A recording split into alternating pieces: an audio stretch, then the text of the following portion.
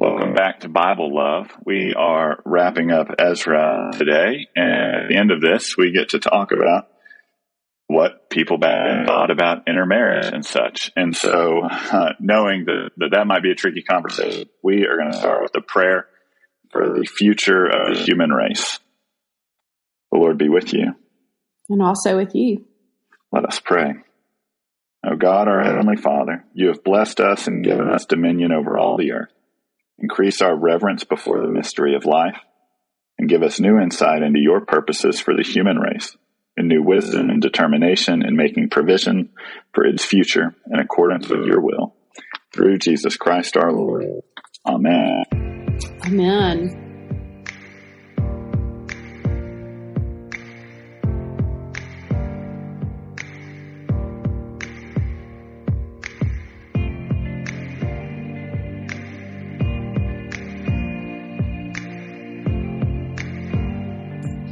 Yeah, so Alan, today we're working on Ezra 7 through the end of the book, which would be, let's see, I can't remember, 9 or 10.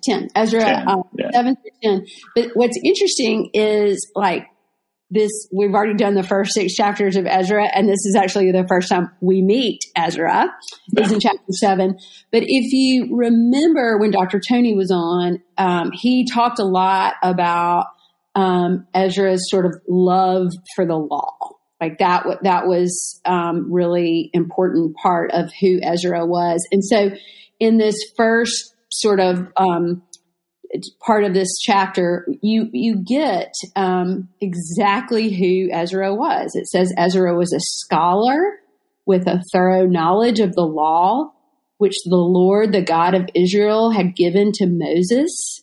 Because Ezra had the blessing of the Lord, his God, the emperor gave him everything he asked for.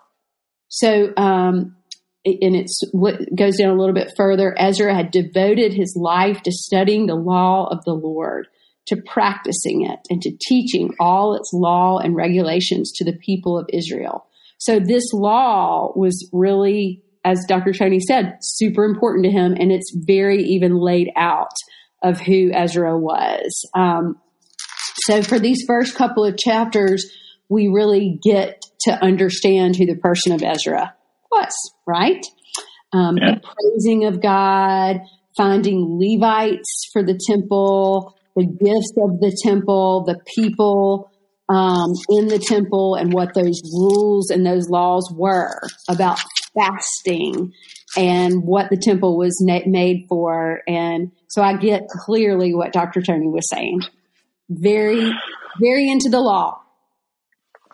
Yeah. Here, I love chapter 7, verse 10. It says, for Ezra had set his heart to study the law of the Lord and to do it and to teach the statutes and ordinances to Israel. Mm-hmm. Right, like the Pharisees and all these experts in the law in the New Testament, they become punching bags and they're almost caricatures. So we think that, they're just, goody-goodies, right? Like they're tattletales. And here, Ezra, he set his heart to study the law and to do it and to teach it. And so there, if the Pharisees get a bad rap, right? Like people who are trying to do what they think the understanding of the law is, Jesus comes in, as Dr. Tony says, on the other side of Jesus, our understanding of this changes. But here, Ezra didn't just study the law to become smart and to become an expert in it. He studied it so he could do it because that's the way that he saw to follow and worship God. Right. And that was the gifts and talents that God gave him, So I think that really speaks to the world in general, right? Like, there is a need for lawyers. There is a need for police officers. There is a need for all of those, all those different vocations, right? And God puts those desires on our heart, or those understandings on our heart, to be interested in those things, right? Interested in the law, interested in justice, whatever it may be, and then not only learn it, but to teach it to others, as you were saying. Yeah. So I'm grateful for people like Ezra. I think we like to make fun of that, like, oh, these real strict law, and maybe that's not who I am, but I'm grateful for the people in the world who do think that's really important. I mean, I don't want to say I don't think the laws are important. I'm around breaking the laws all the time, but I think about, like, in worship, I feel like I'm a little bit more easygoing than some of the things that are really important to some priests in that way. I'm just really grateful my acolytes are there. So if they're doodling a little bit, I'm not the one that's going to stop them, if they're painting something and it's not quite the color I had in mind, I'm not the one that's going to say, let's don't do it that way. I'm just thinking about youth group last night, that kind of thing. But I think that it is important to have some of those people in our lives that this is important and this is how they teach and all that kind of stuff. And Ezra was that guy, right? Yeah. And he keeps going with it. But he's also really good at doing something that we all need to do, which is praising God. He finds God a way to do that often. So I'm looking into chapter 7, verse 27. Ezra said, "Praise the Lord, the God of our ancestors. He has made the emperor willing to honor in this way the temple of the Lord in Jerusalem. By God's grace, I have won the favor of the emperor, of his counselors, and of all his powerful officials. The Lord my God has given me courage, and I've been able to persuade many of the heads of the clans of Israel to return with me." So although he is taking ownership there, he knows that all those gifts that of his voice and his leadership come from God, and he praises God in that. And then that leads us into this return from exile that we talked about a little bit last week with Claire. And so then it's just like this sort of litany of all those people and names I can't pronounce. Right? Yeah. I mean, they list up, and these are the family heads and the genealogy of everyone. And so this is going back into Jerusalem. They've got the king's permission, right? Like a little bit before King Artaxerxes, or however you pronounce that. Here's a letter saying, I'm just going to go with it. Here's a letter, you and all these people go back into Jerusalem and good luck. Right. Basically. And so there, it's another list, and, genealogies, we've talked about this on an episode before. Genealogies can seem monotonous, because it's just a list of names that mean nothing to us. I mean, these people don't really show up in the rest of Scripture, but it's a census, right? This gives kind of a social location to this. These are real people, right? This isn't some flannel board story about, these mythical figures. These are actual people who had been forced out of their homeland, and these are the people that went back. And this genealogy is super important. I mean, you're right. We've talked about this before. And I'm sure I've told this story. We've been doing this for 2 years. So I'm sure my stories I've told more than once. But this past summer, I was with grandmother, 98, almost 99, and she, thank goodness, she tells me those stories, but she's also like written a lot of this down, which is exactly what we see in the Bible. Like, who were these people? What were the things they were good at or bad at or whatever it may be? What are the sufferings that they felt? What were the hardships that they felt?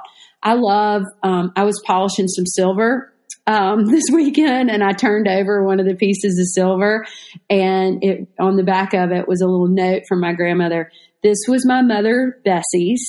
She bought it at this place and that place. And I mean, it made me smile because I was glad to know like what that history was. And that's exactly what we're getting here. You go a little bit further into Ezra, in chapter 8, and they talk about the gifts for the temple. Remember, we talked about this with Claire last week. Again, how much silver, how many pounds of gold, how many gold bowls, bronze bowls. This all has to be documented in some way, and it's documented in the Bible. What better place for it to be documented? Yeah, and you think about this, right? And I'm trying to think of a parallel. It's kind of like Ellis Island, right? They write down who came across there, and it's a list of names, and it means nothing to me. But for folks whose ancestors did that, there's a you go there and you look through these books, the Vietnam Memorial, right? These are names. I don't know these people. Well, I know one of them because my mom's cousin, right? And so you go and you see that name. And here, this is a really long time ago. We don't know any of these people.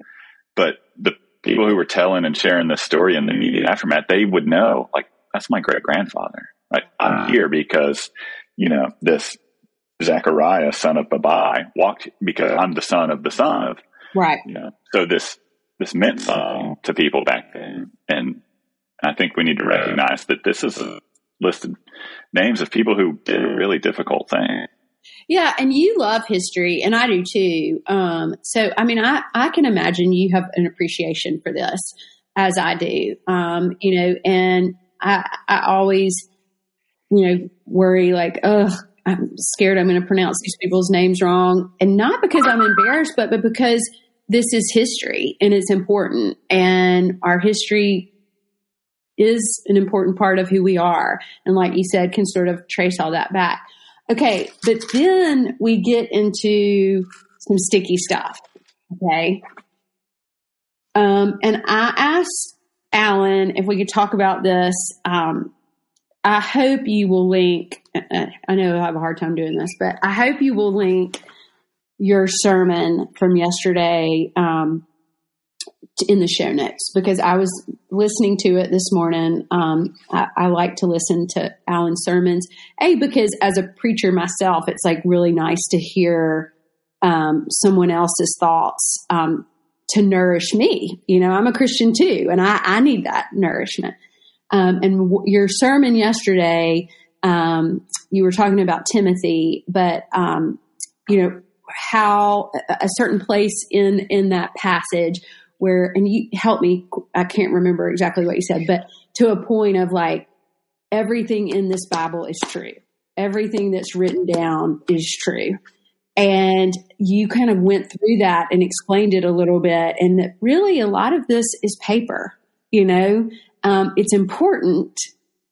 The Bible is important, but our interpretation of it can get skewed sometimes, right? And I think that's really important when we start talking about in Ezra, what's next in chapter 9 and chapter 10 of intermarriages. Now, at this time, this was with people who were not Jewish, and how we're going to end marriages that they called mixed marriages, and that can be really hurtful to people. People could use this in intermarriages today that we might see, right? So a black person that's married to a white person, or an Asian person that's married to a black person, and people look down on that still in 2022, and some of that could be from what they've read right here in Ezra, Yeah, I think a lot of it is, right? So, we've been reading through 1st and 2nd Timothy in church, if your church does the Revised Common Lectionary. Mm-hmm. And so I've been preaching through that, right? Like, I've started this deal. I'm trying to do sermon series, whatever. It's something. You're good at it. Great. We'll see. And so we've spent a lot of time in 2nd Timothy. The whole idea is right? 2nd Timothy, Paul is in prison. He's writing to Timothy. He's passing on what he's learned about the law, much like Ezra, right? Paul studied the law, Paul did the law, and Paul passed it on. One of those people he passed it on to is Timothy.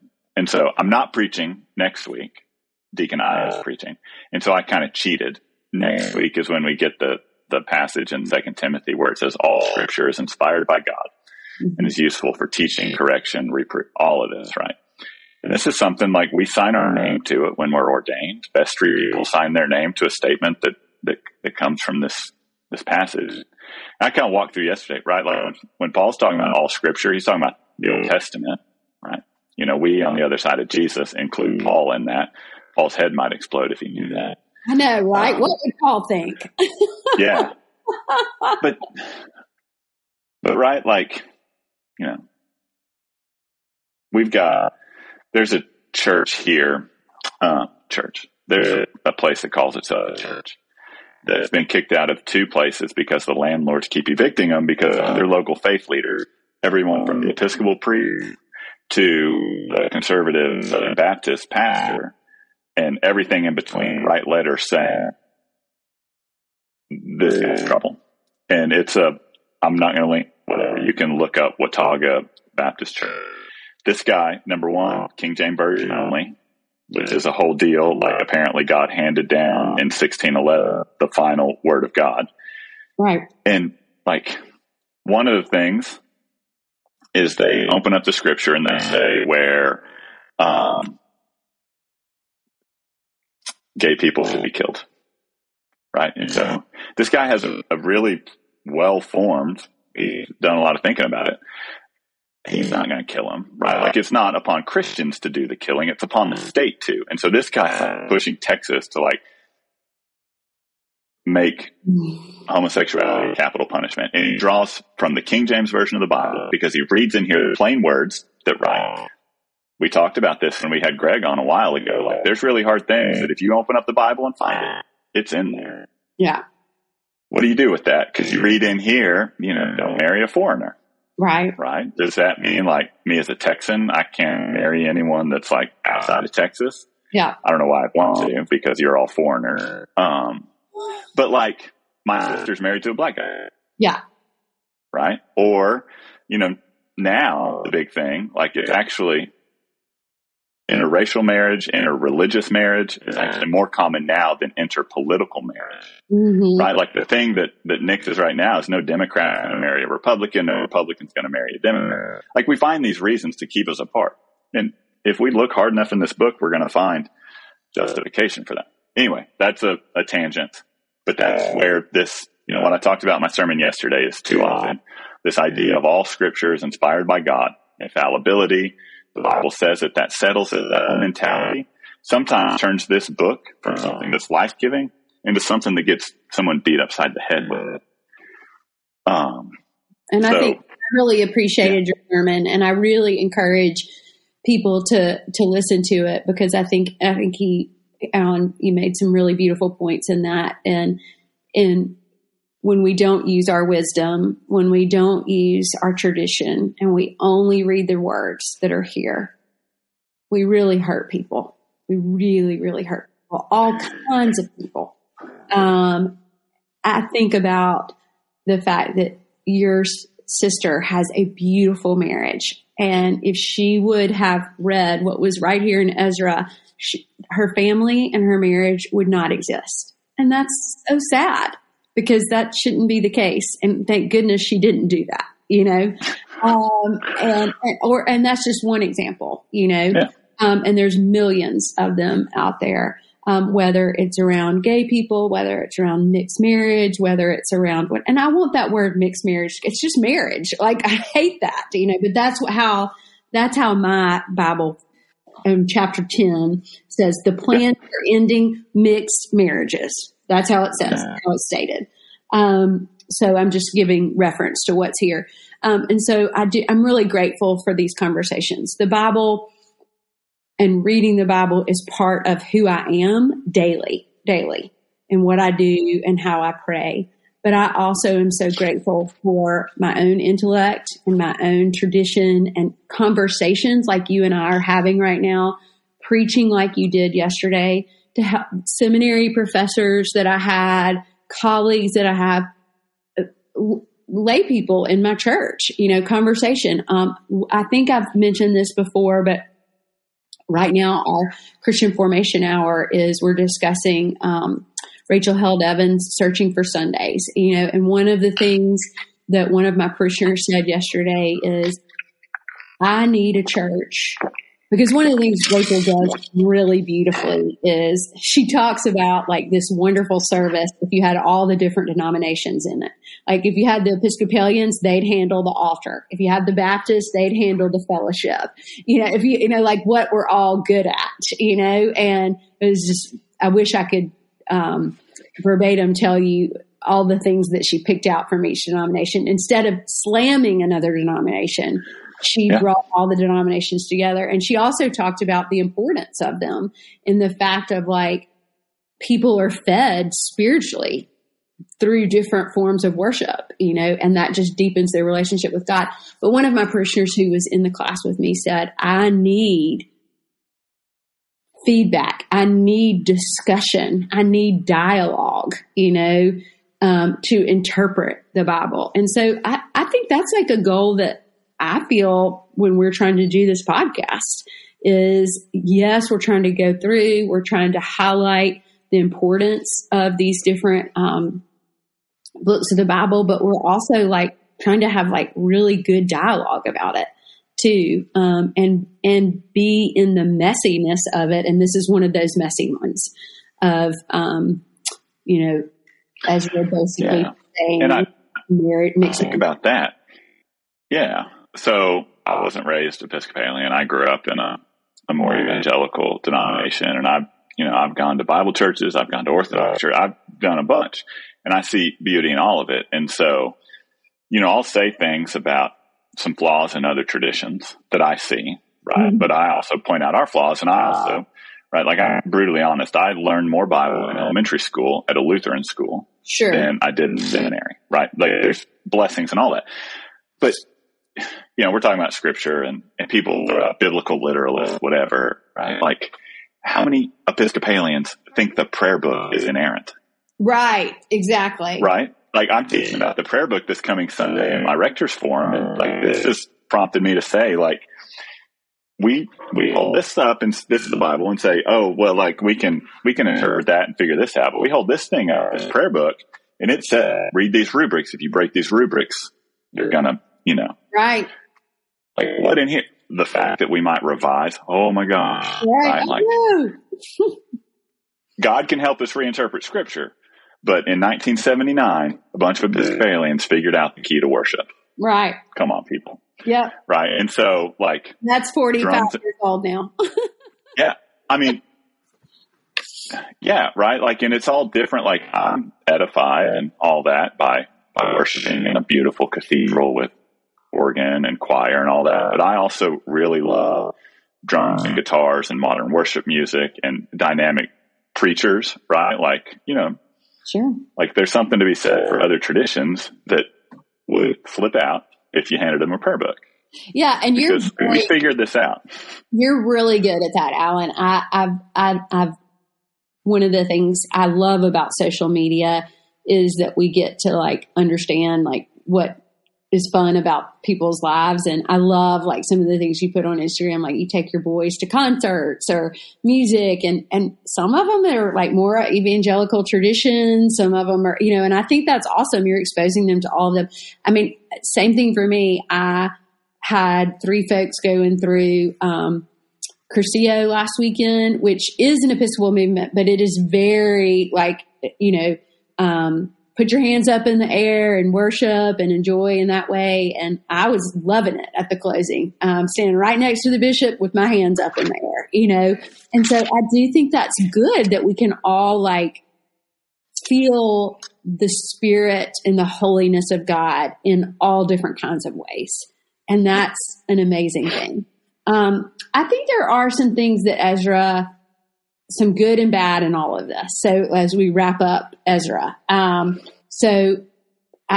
really appreciate the history and the ancestry and the genealogy that we received from them. I appreciate Ezra's understanding of the law and his deep respect for Moses and his even deeper respect for God. I really appreciate that. I worry if Ezra took the law a little too much in times. I do think there are parts of Ezra that has been abused over time, and I'm sorry for that. What are some of your takeaways with Ezra? Yeah, I'm trying to find it. He has this beautiful prayer. Yes, where he basically says, and we heard it before, we're going to hear it again when we get to the Psalm. Essentially, God, you've been faithful. We've screwed up. He kind of recounts all of Israel's history about we're faithless. We've screwed up so many times. We're screwing up right now. I'm the chief of screw up. But God, you're faithful. We can't even stand before. Like it's that idea that like no matter how messed up we are and no matter how many times we mess up, God is always faithful. Right. And so there's that reminder that even here, Ezra, like I think Ezra's kind of screwing up. with some of this teaching he's doing on interrelationships. God's still faithful. God's still going to be in that, Absolutely. No matter how much we try to screw it up, God's still there. Absolutely. So that's the end of Ezra. And next week, we'll get into Nehemiah. We have, we're going to do some of that on our own. We have some guests that are going to join us with that as well. So I look forward to it. Listeners, as always, we love you, but most importantly, God does.